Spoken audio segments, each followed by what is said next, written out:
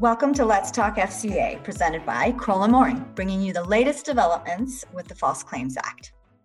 In today's podcast, we'll focus on the top False Claims Act developments from 2020 and look ahead at what's likely to come in 2021. Our guest today is Tully McLaughlin.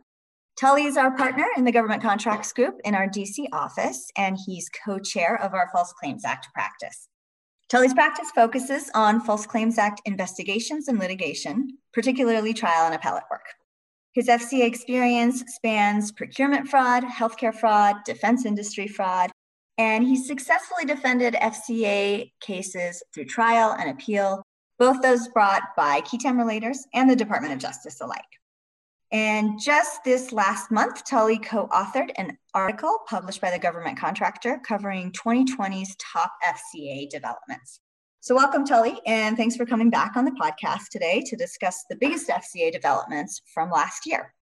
Thanks, Mana. Happy to be here. Always happy to talk about the False Claims Act. Well, good. So let's begin with an overview of the 2020 recovery statistics. As many of you know, every year the Department of Justice issues a press release announcing the types and amounts of its recoveries in FCA verdicts and settlements. The DOJ recoveries and settlements in FCA matters in 2020 dropped to its lowest level in 12 years. So in January, the DOJ announced that it recovered $2.2 billion in settlements and judgments in fiscal year 2020. This was down from the over $3 billion that DOJ recovered in fiscal year 2019 and was actually the lowest amount recovered since 2008 when it recovered $1.4 billion. So while there are likely several factors contributing to this downturn, the most obvious was a significant drop in the number of nine-figure settlements that have played a really large role in DOJ's total haul in recent years. Additionally, while there was an uptick in recoveries towards the end of the year, there was also what we perceive to be a marked slowdown at the beginning of the COVID-19 pandemic, with many businesses, government offices, and courts around the country either operating at reduced capacity or, as many of you are well aware, closing altogether. But while the pandemic might have slowed down many courts and businesses, newly filed cases were actually on the rise. So this is interesting. Whistleblowers filed 672 qui tam suits in fiscal year 2020, an increase from the 638 qui tam suits filed in fiscal year 2019. And perhaps even more interesting, the Department of Justice itself brought 250 new actions. This is the highest on record by far since 1994.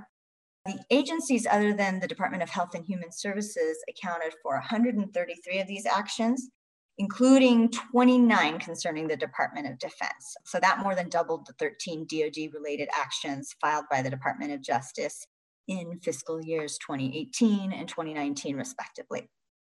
So just so there isn't any doubt, it's clear that private relators and the government continue to prioritize FCA enforcement as the primary means of combating and deterring fraud against the government, and with a focus that, again, expands far beyond the healthcare industry. While the total amount recovered by the government was down from what it was in fiscal year 2019, there were still many noteworthy settlements and decisions. So Tully, let's turn it over to you. What is your take on the statistics? Well, it certainly was a down year, Mana, for recoveries, as you rightly point out. And as you noted, the real driver is the lower number of 8- and 9-figure recoveries. So I would caution anyone against interpreting that as meaning enforcement is waning, however. Instead, I think really it's that the pandemic slowed down cases, whether they were proceeding through the courts or in an investigation phase. And that had a particular effect on the larger and more complex matters that really do drive DOJ's recoveries year to year.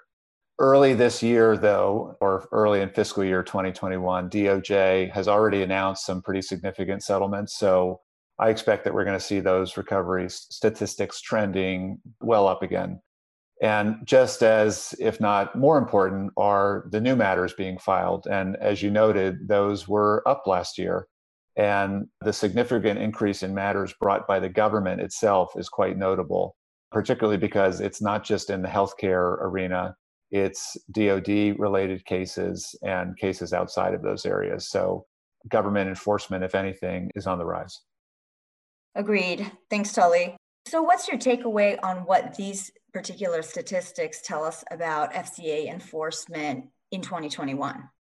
Well, in spite of the fact that COVID-19 has slowed some things down, disrupted things last year, and continues to do so to a certain extent now, the government and relators are continuing to bring new cases, and the enforcement priorities are unchanged in certain ways, or if anything, really, they're expanding because COVID-19 is now the next golden goose, we might call it, for both DOJ and relators alike. In fact, just last week, DOJ announced its top current priorities in civil fraud enforcement.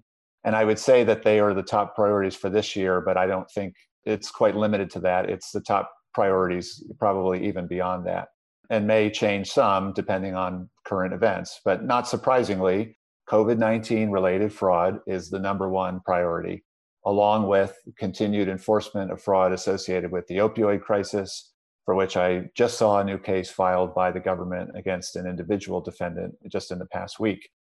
Other healthcare priorities, some of which may actually overlap with COVID-related fraud, include areas such as billing for medically unnecessary services or failing to provide quality care, like in skilled nursing facilities, and fraud associated with electronic healthcare records and telehealth. All of those things, again, increasing in general because of the pandemic environment that we're in. Last, but certainly not least, and as we had predicted in our article, DOJ also announced that cybersecurity is a priority for enforcement, particularly in light of the recent wave of cyber breaches and attacks that we've been seeing in the news.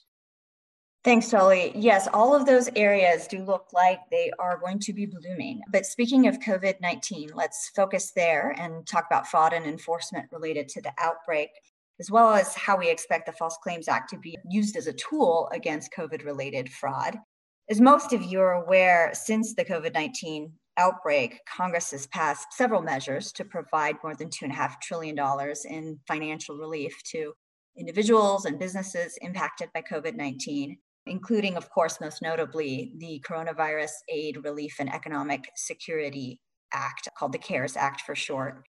The CARES Act created multiple avenues for businesses to seek relief from economic hardship resulting from COVID-19, some of which are programs we've talked about on the podcast before, including the Provider Relief Fund, the Paycheck Protection Program, known as the PPP, and the Main Street Lending Program. So under these programs, eligible recipients need to make various attestations and certifications. They have to submit loan applications that include express and implied certifications. And they also have to comply with specific terms and conditions when using the appropriated funds. So to investigate and root out potential fraud and abuse relating to the unprecedented level of federal aid distributed through these programs, the CARES Act actually created several new oversight bodies, including the Pandemic Response Accountability Committee, the PRAC, which is composed of 21 existing agency inspectors general whose mission is to prevent and detect fraud, waste, and abuse and mismanagement in connection with the funds distributed pursuant to the CARES Act. So with that background in mind, tell us a little bit about the PRAC's actions thus far. Well, the PRAC has issued several reports as it monitors the funds that have been getting doled out. Just a few weeks ago, the PRAC issued a new report that called out two primary and, in many cases, related fraud risks associated with the administration of pandemic response funds.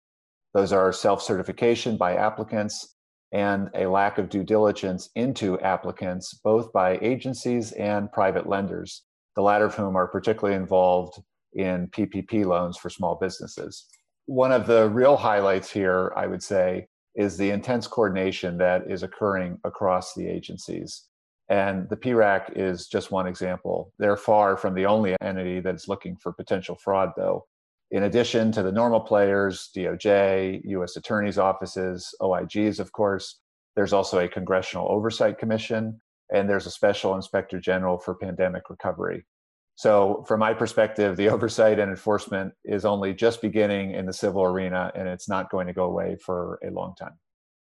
So, Tully, what do you think we should expect to see ahead in terms of False Claims Act matters related to COVID funds and programs?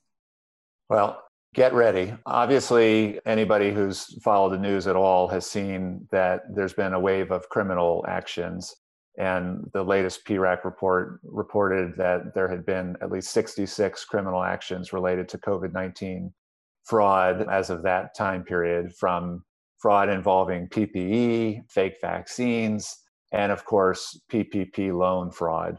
And we've seen stories of folks who have applied for such loans and then gone out and bought things like Lamborghinis. So that will continue, but that really is the low-hanging fruit for the government. Those are reprehensible cases, of course, but they're also much easier to prove. So the civil wave is starting and it's coming and it will be here to stay for years ahead. The answer is simple as to why, which is follow the money. As you noted, there's been $2.5 trillion in response funds that have been allocated. And that amount of money, particularly being doled out in such a short amount of time, is sure to bring a wave of cases, both from relators as well as the government directly. So I think we're going to see a lot of cases coming. We've already heard just this past month in January, the first announced PPP loan fraud settlement under the False Claims Act from a DOJ outpost. And I expect we're going to start seeing more of those, probably a little bit more of a trickle in the months ahead. But by the end of the year, I think we'll probably, at a minimum, be aware that there are significant investigations going on and probably some suits that perhaps have even gotten unsealed by that point.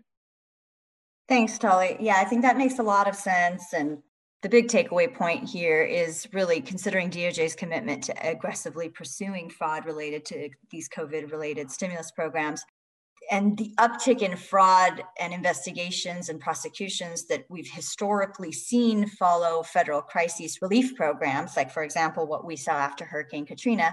It really does make sense that we expect abundant FCA investigations and prosecutions related to COVID-19 funding, including, of course, as you noted, qui tam actions that will be brought by relators in 2021 and beyond. But let's switch gears now to another significant development in FCA matters in 2020. Let's turn to the subject of customs enforcement. So again, by way of background here, importers continue to face additional scrutiny and potential liability for their actions when importing goods into the US. And customs duties are a major source of revenue for the government. So importers who evade customs duties stand to gain a significant advantage over competing domestic manufacturers, and they deprive the government of a critical source of substantial revenue. So in addition to administrative penalties imposed by US Customs and Border Protection, what we really saw in 2020 was that relators and the government are now having more success bringing cases under the FCA to crack down on importers who make false statements as to tariff classifications, entered valuation, country of origin, the applicability of anti-dumping or countervailing duties, and other customs and trade-related issues such as free trade eligibility. So that's been a big development. Some of the significant cases there include one where in July 2020, a California district court judge denied a motion to dismiss in a case called US v. Vanderwater International, Inc. In that case, the complaint alleged that defendants imported welded outlets from China under false descriptions, or that they had mixed them with duty-free products to escape paying a 183% tariff that resulted in over $200 million in unpaid fees to the government. So there, the judge found that the litigation concerns concrete, non-hypothetical allegations that defendants made specific false statements that caused the governmental losses. So that was one of the trade matters we saw in FCA jurisprudence.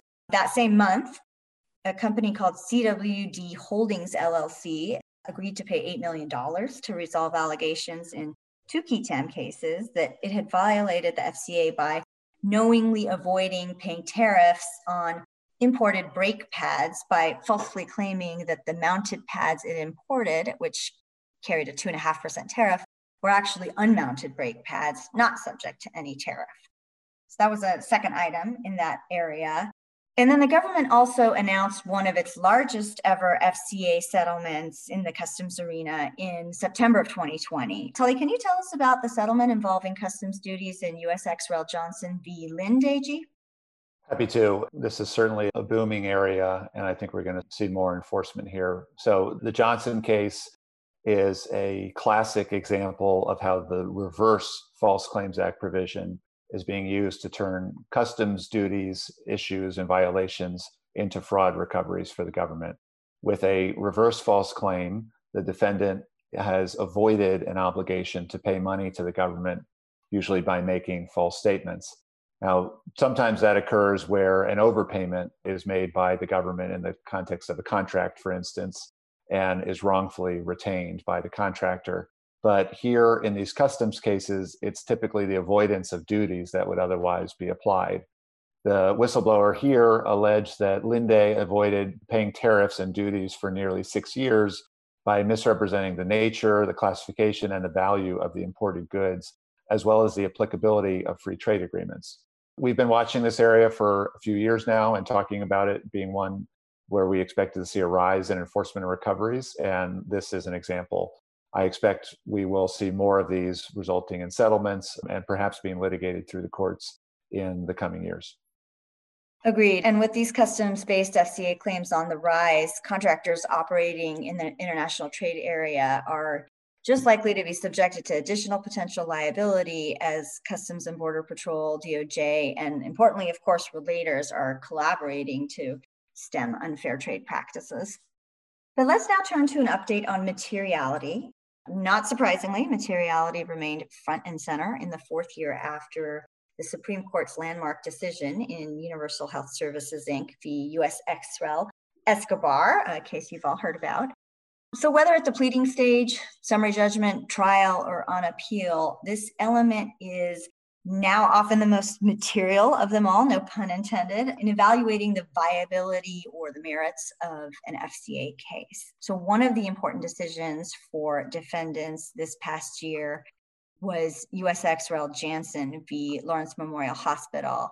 In that case, the U.S. Court of Appeals for the 10th Circuit affirmed summary judgment because the relator failed to establish materiality. The 10th Circuit first rejected the relator's argument that the materiality analysis focuses solely on an objective, reasonable person standard.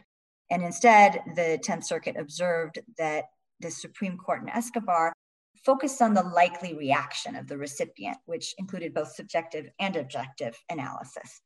As a result, the 10th Circuit found that evidence that the government was notified of a defendant's allegedly improper conduct, including from detailed allegations from a former employee, but the government did not take action against the defendant, was evidence that demonstrated immateriality, even if the government did not have actual knowledge of the alleged noncompliance.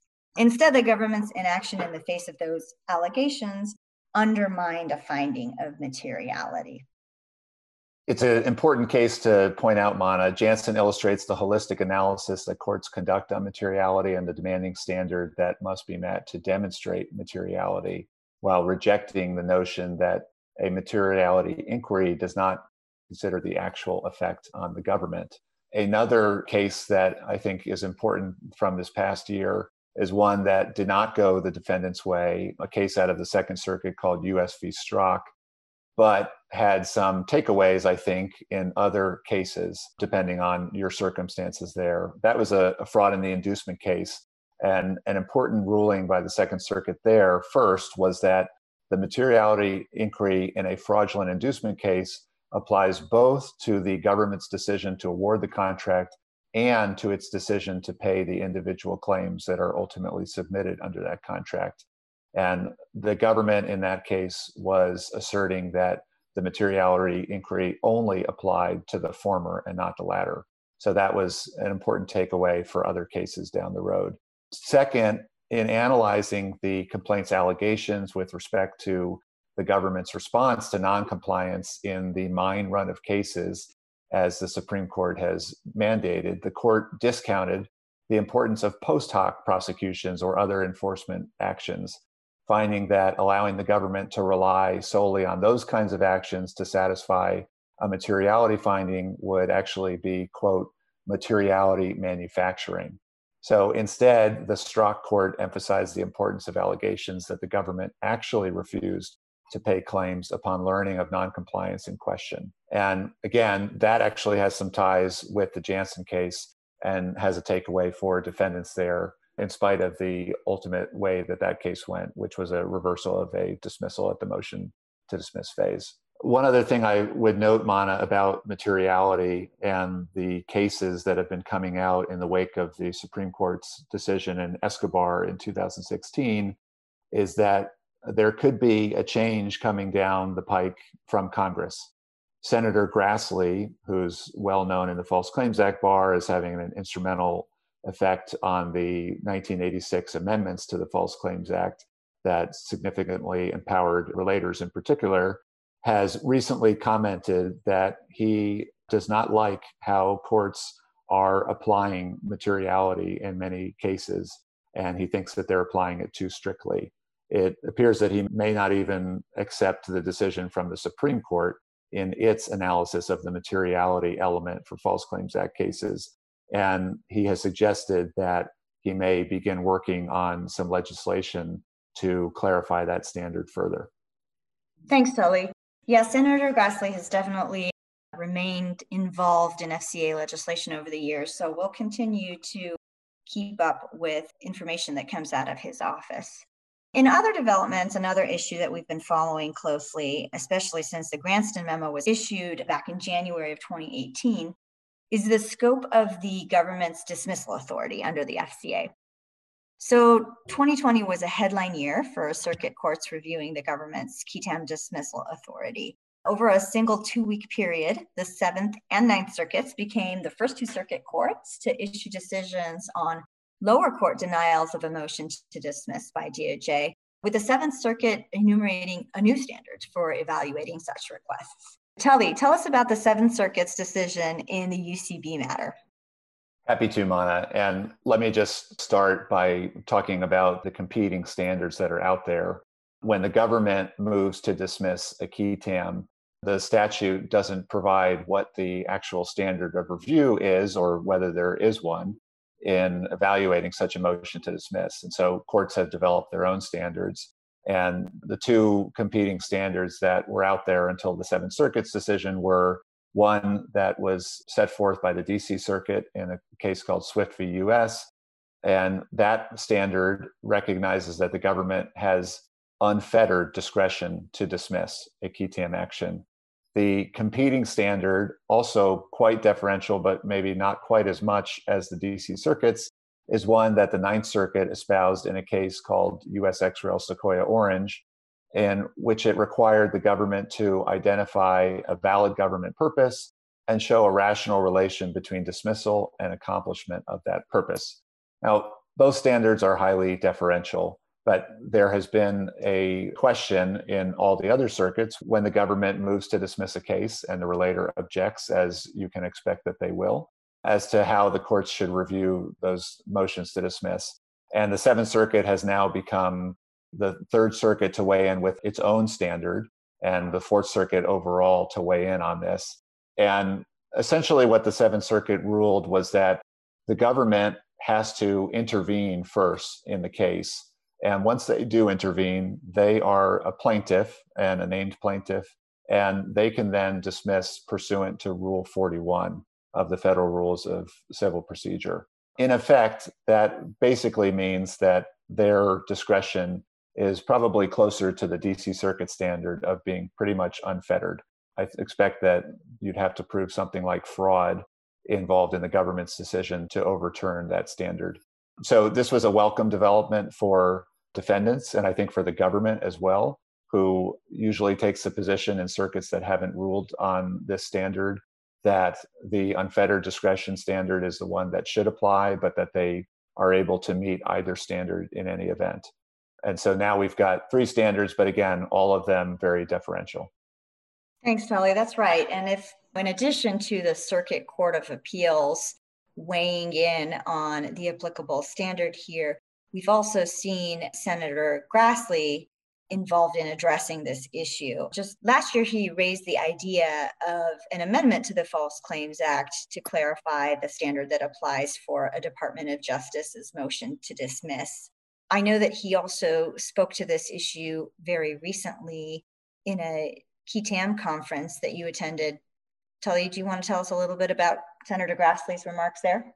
Sure. So last week at the FBA's KETAM conference, which was an excellent conference, Senator Grassley, in his prepared remarks, talked about the C2A authority of DOJ and remarked that he believes that, as he said with materiality, that the courts and the government in this situation have it wrong and that they're being too generous and deferential to the government when it wishes to move to dismiss. He emphasized that he believes that the government should be required to present evidence in open court to support its stated reasons for seeking a dismissal so that transparency is provided to the public and reassurance to other would-be relators that the government is not going to simply arbitrarily dismiss their claims. And he, again, has said that he is working on draft legislation to accomplish that. I would note that from my perspective, I'm not so sure that this is really an issue that Congress needs to address, in spite of the fact that cases in which the government has moved to dismiss have ticked up a fair amount over the past few years. We're still talking about only maybe 50 or 60 cases out of nearly 700 or more that are filed each year. And that, to me, does not indicate that there is a real issue here with DOJ abusing its authority in moving to dismiss cases. And I think, at a minimum, those on the defense side, and probably a lot of our colleagues in the government, would agree that the government often declines to intervene, but does not move to dismiss cases that really don't have much, if any, merit to them.